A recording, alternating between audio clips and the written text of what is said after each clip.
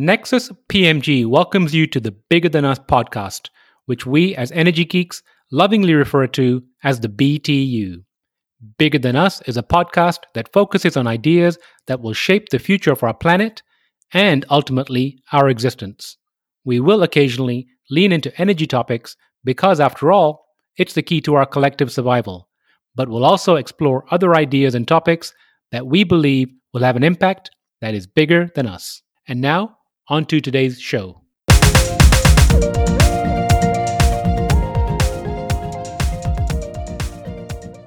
Hello, and welcome to the Bigger Than Us podcast. I'm your host, Raj Daniels, and today I'd like to welcome Dave Mozersky to the show. Dave Mozersky is the president and co-founder of Energy Peace Partners. Dave has been involved in peace building and conflict prevention work since 2001, with a specific interest in mediation and peace processes. He is the founding director of the Program on Conflict, Climate Change, and Green Development at UC Berkeley's RAIL. And he has worked with the International Crisis Group, the African Union, and Humanity United, among others. Dave, how are you doing today? I'm doing well, Raj. How are you? Dave, I'm doing fantastic. Thank you for asking. Dave, where are you currently located? I'm currently in the Bay Area, San Francisco Bay Area. So there's lots of smoke in the air around here because the fires are still active. And you and your family are safe? We are all safe, yes. It's pretty bad out there, isn't it? It is. I mean, it seems like the tide has turned and they have the fires trending in the right direction. And it's not even fire season yet. Fire season is supposed to start next month. But it has not been a good week plus in the Bay Area. Well, I hope you guys continue to stay safe. Thank you. So, Dave, I like to open my show by asking my guest the following question. If you were asked to share something interesting about yourself, what would it be? There's an anecdote from shortly after I moved to Kenya in 2001. I actually joined and participated in the Kenya National Chess Championships, which born and raised in Canada. I'm not a Kenyan, but I saw a notification for it, and I was able to participate even though I wasn't a Kenyan national. And I joined, and initially the Kenyan participants saw my name and were worried that I was a ringer from Russia because of the last name Mozersky. And so there was a lot of interest in my first game. And then I immediately proceeded to lose my first game, and everyone relaxed. And they realized that I was very little threat to the serious players, but it was a fun experience.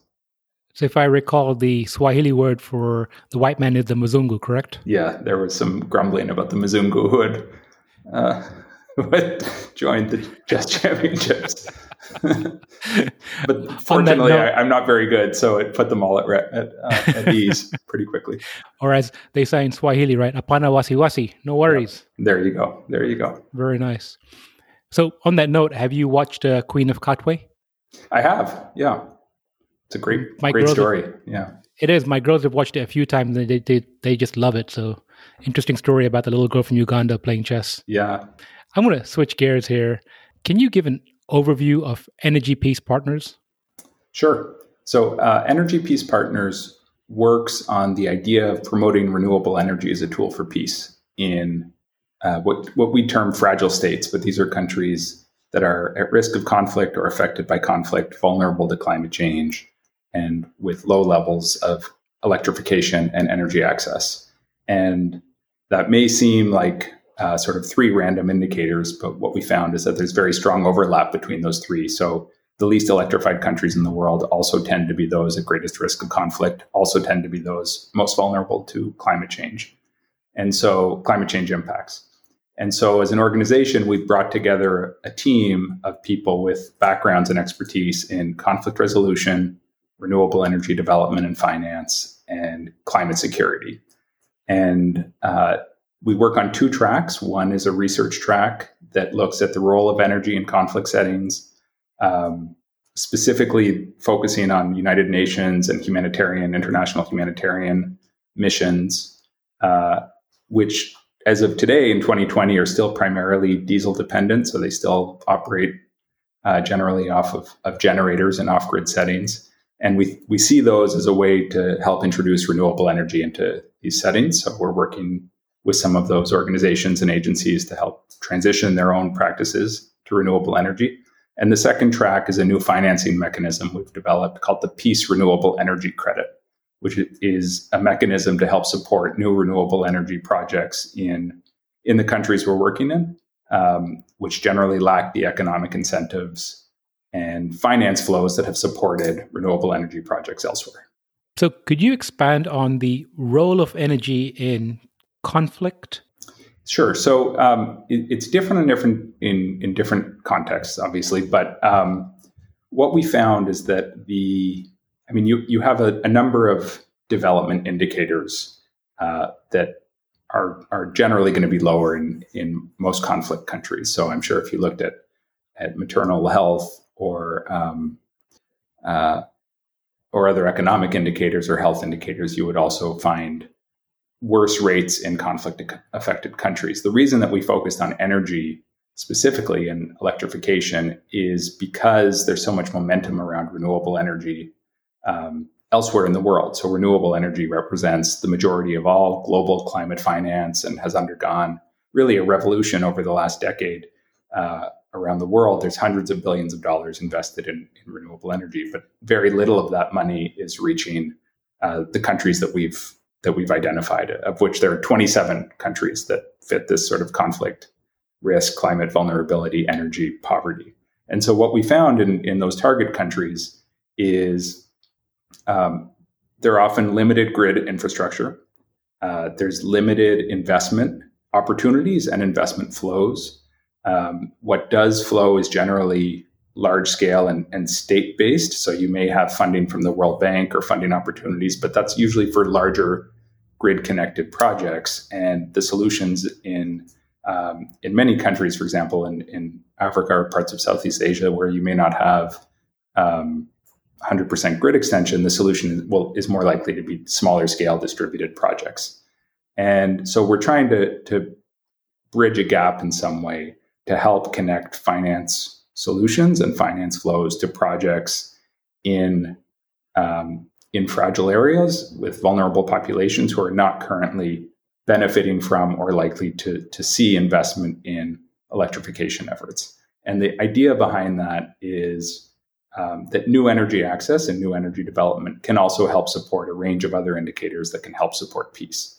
So economic development, better health outcomes, better education, but also can serve as a tool for cooperation and confidence building and stabilization in a conflict or post-conflict setting and serve as a peace dividend. Currently, the reliance on diesel and fossil fuels in conflict settings often supports local war economies. So supply chains around diesel, for example, often overlap with supply chains controlled by conflict actors. And so when you have UN or humanitarian operations in places like Syria or South Sudan or Somalia, what ends up happening is that often a lot of those purchases end up flowing through local supply chains by necessity, and you have this inadvertent negative impact of international humanitarian operations, for example, funneling money through their diesel purchases to power their operations back into the local war economy. So we see kind of this opportunity for a win-win to transition to renewable energy on the one hand, and at the same time introduce new renewable energy projects and developments in fragile states with the associated potential benefits of that investment: health, security, economic, and ultimately peace benefits. Now, you mentioned Sudan and Somalia. You said there are 27 countries, I believe.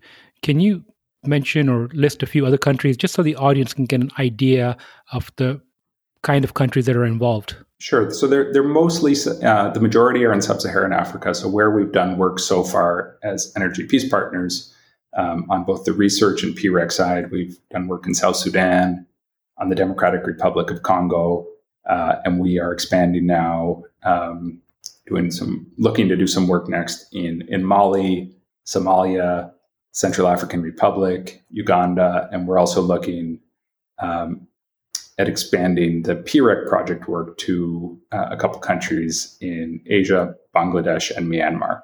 So the majority of those 27 countries are in sub-Saharan Africa. There are a few countries in Asia, the Middle East, and then Haiti is the only country in the Americas. Thank you for sharing that. And you mentioned the Peace Renewable Energy Credit, PREC. Can you kind of paint a picture for us of how that works? Sure. So it's an extension of a climate finance mechanism that already exists elsewhere in the world. So a renewable energy credit or certificate is what it's called in North America and much of the world. In Europe, it's called a guarantee of origin. Collectively, they're called energy attribute certificates. These are a sister mechanism to a carbon credit, specifically for the energy sector. So one renewable energy credit, or REC, represents 1 megawatt hour of clean energy generated. And so the panels on your roof, for every clean energy, for every megawatt hour that's generated, there's a certificate that's created. And that certificate represents the claim to that megawatt hour of clean energy. So as you have corporates and governments with goals, sustainability goals to be 30% or 50% or 100% renewable, one of the ways that they meet that goal is by buying up the claims to renewable energy through buying and selling and trading of these certificates or RECs. So you have $1 billion+ market in North America and Europe primarily, buying and selling and trading RECs. And it has evolved to be an important economic stimulant that is supporting new renewable energy growth and new renewable energy expansion. And it's really been driven largely actually by corporate demand, corporate sustainability demand. What we found is that the architecture for issuing and trading RECs, although it's starting to expand internationally, so far it's really been expanding in Asia and Latin America. And there's very, very limited activity in Africa and almost none in our target countries. So until late last year, there were only 3 countries in Africa that had been authorized to issue what are called IRECs, or international RECs. And that's the bare necessity in terms of the architecture to engage in this system. You can have a solar project that exists, but unless it's part of the international architecture, you can't create a REC from that solar project. And extending that architecture and issuing a REC allows projects in our target countries an additional way to monetize renewable energy. And that's important because we're working in settings that generally lack the economic incentives and structures that have driven renewable energy investment elsewhere. So you don't have a tax credit scheme, you don't have access to low interest debt, you don't have a plethora of investors looking to support renewable energy investments. So having an additional mechanism in this case, the Peace Renewable Energy Credit, is a way to help make projects economically viable that up until now have struggled to achieve that. And so the Peace Renewable Energy Credit is a traditional REC. We've extended this architecture so far to Congo and hopefully to South Sudan next. We, EPP, serve as the issuer, and the PREC is a traditional IREC, a traditional international REC, with additional criteria that we've developed that makes it a Peace Renewable Energy Credit. So it has to be in one of our target countries. It has to be a new renewable energy project. And for some of the projects that have a social impact component, we work on 2 different tracks, but there has to be a mechanism for engagement and consultation with the local communities. And we successfully piloted our first PREC project in Eastern Congo earlier this year from a 1.3 megawatt solar project built by the Congolese company Nuru in the city of Goma. And there we facilitated the sale of the first ever PRECs, first 1,000 PRECs to a corporate buyer, and that supported a local community impact project, which was the purchase and installation of streetlights in a nearby neighborhood. Congratulations on that deal. Is EPP a marketplace, a facilitator? What is the business model? We operate as a nonprofit, and our technical role is as the issuer of PREC. So we operate under this international umbrella international REC standard as the country issuer for DRC and next for South Sudan, hopefully, and we are hoping to expand beyond that. But at this early stage, we really are a matchmaker. We are trying to generate awareness and raise demand on the corporate side for PRECs among corporate buyers of RECs. We are trying to raise awareness of the idea of renewable energy as a feasible alternative in international aid flows, for example, going to these target countries. Traditionally, renewable energy is not part of the toolkit for how donor governments engage in conflict risk settings. And we are trying to build out the supply as well. So we're trying to identify and work with local or regional renewable energy developers to introduce the PREC and help use the PREC to help build and support their supply chain their pipeline of projects, and also engage with them to then think about, okay, how can we think about this project in a way that also helps maximize local benefit, helps maximize the peace building benefit, both in terms of how the project is conceived and also how additional revenue from the sale of PRECs could help maximize local impact. So the example of the streetlights in Congo is one of the projects in South Sudan that we're working on. The sale of PRECs would support the electrification of a local hospital. So that type of approach. And then the other model is really to try to pre-sell PRECs to help get projects financed that are not yet financed. How do you certify, or how does a project qualify for certification? There's a technical criteria that's been established by the international REC standard. So this larger international architecture already exists around renewable energy certificates.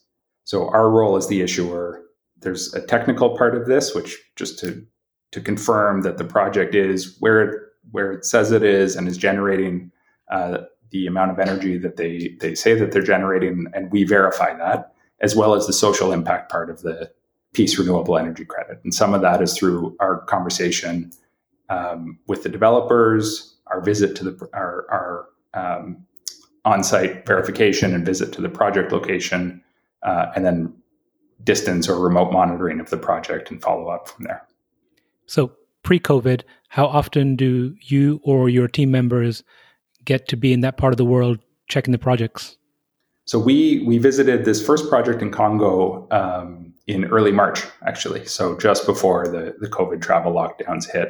We were in Kenya and then Congo in late February and early March. And it was amazing to see that first PREC project in person. It's really a very impressive project that Nuru has built, state-of-the-art equipment. It's providing electrification to a neighborhood that has never before been electrified, the Ndosho neighborhood of Goma, which is a neighborhood of about 100,000 people in a larger city of about 2 million. And so they're building out a mini grid connected to their project, signing up customers, providing electrification for the first time. But the neighborhood is insecure and has difficulty really at night when the sun goes down. Insecurity increases, businesses have to close. So the community was the one that said to Nuru, our priority is the installation of nighttime lighting and street lights. So they were able to identify street lights as the top priority, and that's what this initial sale of PRECs will support. It's amazing how a little thing like street lights that we take for granted can have such a great effect. I've heard even in the US here a few years ago, depending on the part of the country you were in, city you were in, just putting up street lights had a dramatic decrease in crime in that area. So it really is interesting.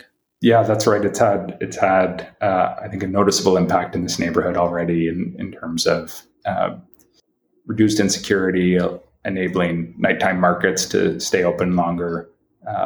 So it seems something that you take for granted when you're sitting in the US, for example, but it can have a disproportionate impact when it's installed for the first time. Have you seen any projects come across your desk for the electrification of schools? Yeah, not yet PREC projects, but I know that there are a lot of projects in the generally smaller projects focusing on electrification of schools. electrification of local health clinics. So we have not yet had one that's been submitted as a PREC application or a PREC project, but I think it's probably just a matter of time until we do. I look forward to seeing that. Likewise, so do we. So David, I'm going to switch gears here and get to the crux of our conversation, which is the why behind what you do. What motivated you to start EPP? What keeps you going? So my background is in conflict resolution and peace building, and I've worked in East Africa and the Horn of Africa for a long time.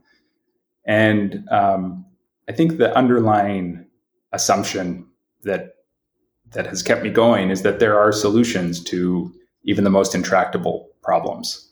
And sometimes they're political solutions, sometimes they're technical solutions, but there are solutions that can be found. And the mechanisms are not always there to sort of properly align the incentives to facilitate those solutions, but it's something that is certainly worth the effort to try to keep pursuing.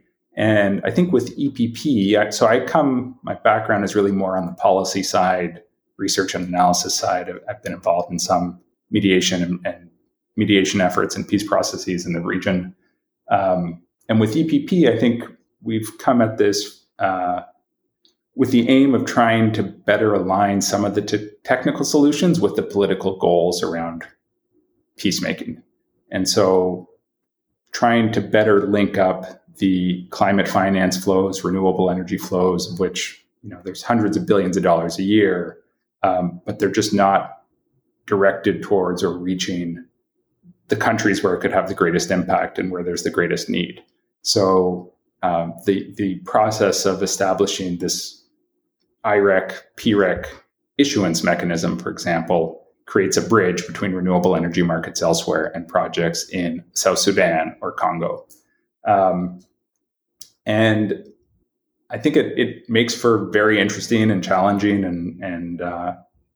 and satisfying work. And it's something that it's been it hasn't been a linear journey, but my own journey has sort of expanded from a traditional conflict resolution path to start to look more at the impacts of climate change. And then that led to a focus on the idea of climate solutions to support peace, and a focus on renewable energy, and partnered with some excellent organizations and excellent people along the way to help expand my understanding, and found ways where we could bring our collective expertise together to bridge the gaps between different communities and constituencies that were working on different parts of this.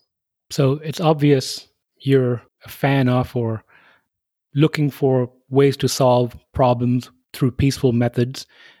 Your company is called Energy Peace Partners. Why? What's the driving force behind the peace?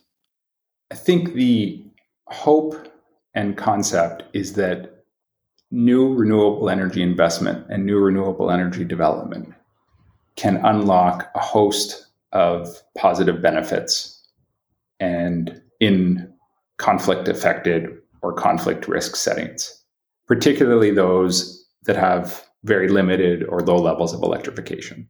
So we talked about, for example, the risk and the danger of diesel supply chains in conflict settings inadvertently sustaining the war economy. So you can mitigate those as well as the environmental impacts. But new electrification allows for not just a cleaner solution, but also a host of other potential benefits. And that includes health benefits and security benefits. We were talking about streetlights and nighttime lighting, economic benefits, job creation. But you also have this opportunity to think of a new renewable energy project as an entry point for peace building. So from a peace building perspective, you're often looking for any hook or any entry point to use as a mechanism for collaboration or cooperation across lines, whether that's between communities or between conflict actors. And that could be a joint market. It could be a shared management body. And introducing new renewable energy into a place like a city in South Sudan, for example, offers that opportunity. So it fits into this kind of squishy concept of a peace dividend. After a peace deal is signed, the international community will often try to front load investment and front load funding to support this idea of a peace dividend, showing immediate impacts and immediate benefits from the signing of the peace to help solidify support among the population and maybe try to weaken potential spoilers. And so the idea is that renewable energy is perfectly suited to that. It can help address multiple challenges facing conflict-affected or conflict-risk settings, in addition to taking advantage of this broader global trend that we see around renewable energy investment. And so it's sort of connecting the dots of that global momentum around renewable energy to fragile states and trying to do so in a way that can maximize the peace benefits locally. I'm going to ask my question a different way. With your background in conflict resolution, mediation, you could have gone in many different directions. Why is peace important to you? I think from my experience, conflict is the worst problem I've ever come across or I've ever seen. It makes everything or almost everything impossible.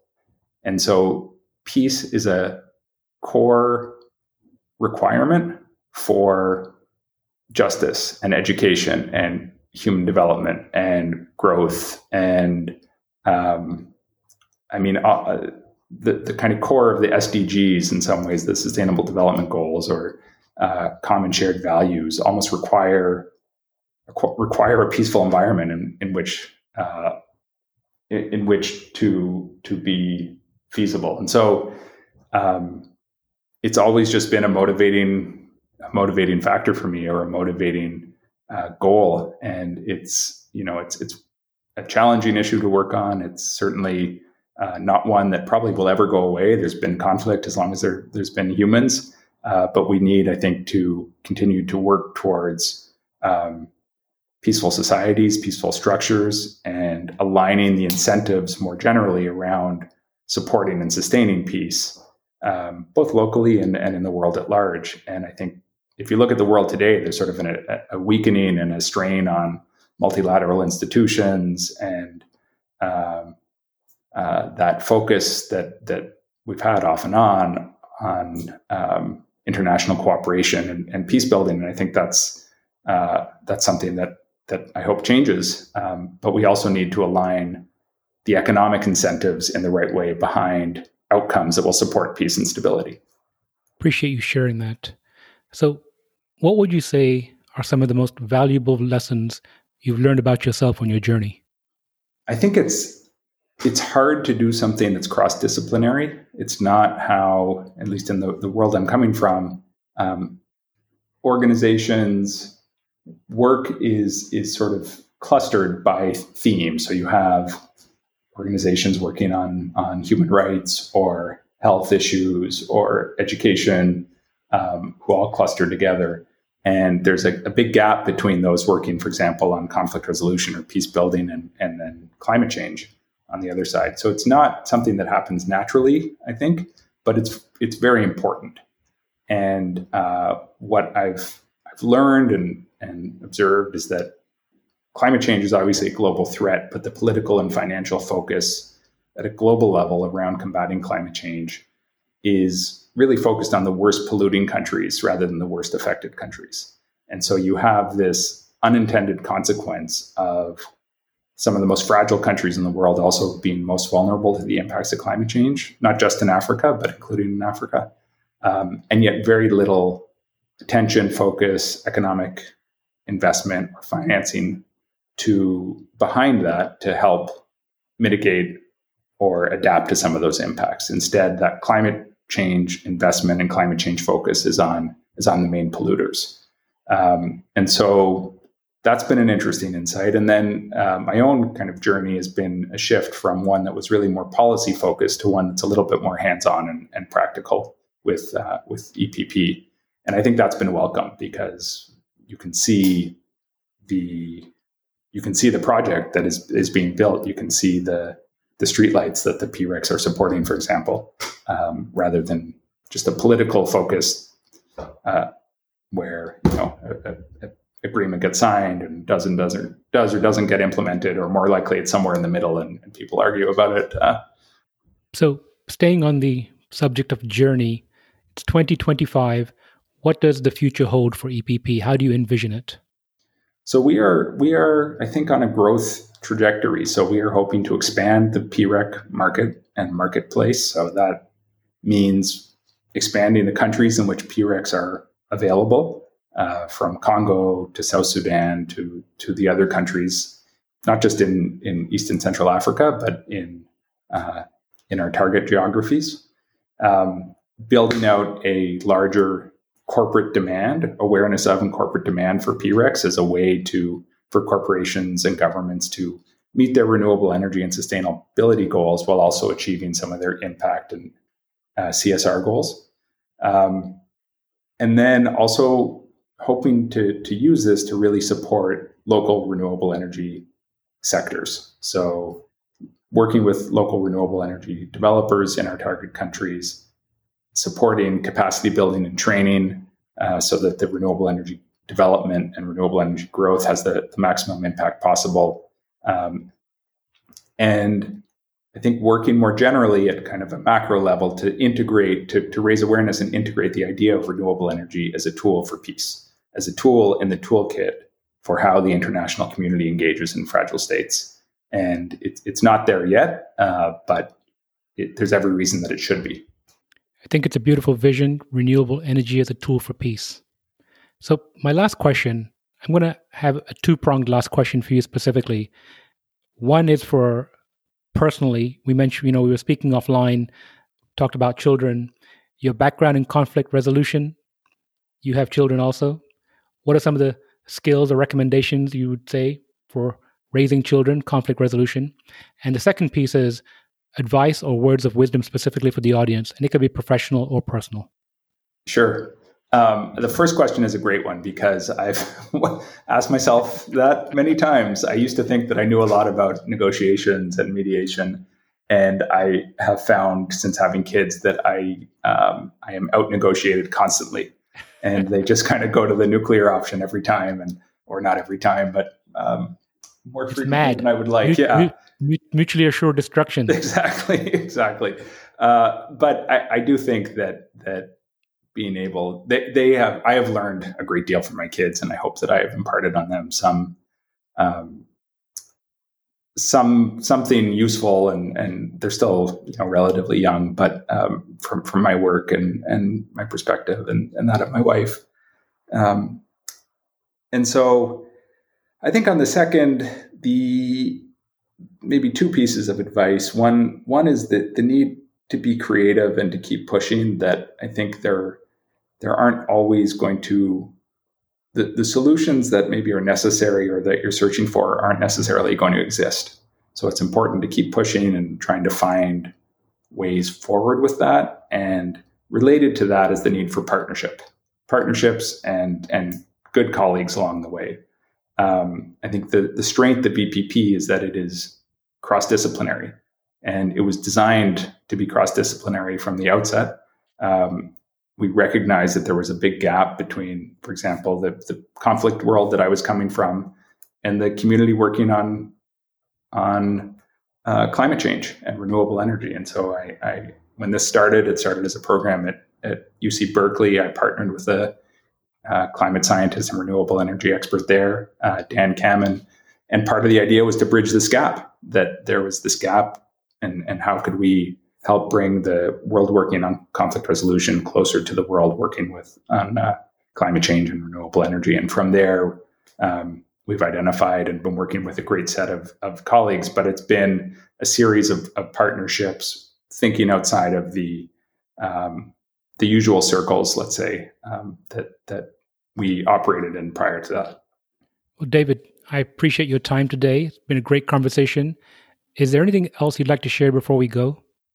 I don't think so, but I appreciate your interest in this great conversation, and thank you so much for having me on, Raj. Thank you so much. And again, renewable energy as a tool for peace. It's beautiful. Thank you, David, and I look forward to catching up with you again soon. Likewise. Thanks so much. Before we go, I'm excited to share that we've launched our comic strip, The Adventures of Mira and Nexi. You can find the first issue at our website, nexuspmg.com, under the Original Content tab. Thank you for listening. If you like our show, please give us a rating and review on iTunes.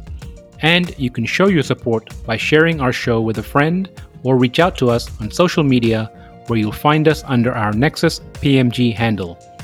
If there's a subject or topic you'd like to hear about, send me an email, btu@nexuspmg.com, or contact me via our website, nexuspmg.com. And while you're there, you can sign up for our monthly newsletter, where we share what we're reading and thinking about in the clean tech, green tech sectors. Bigger Than Us is a Nexus PMG production.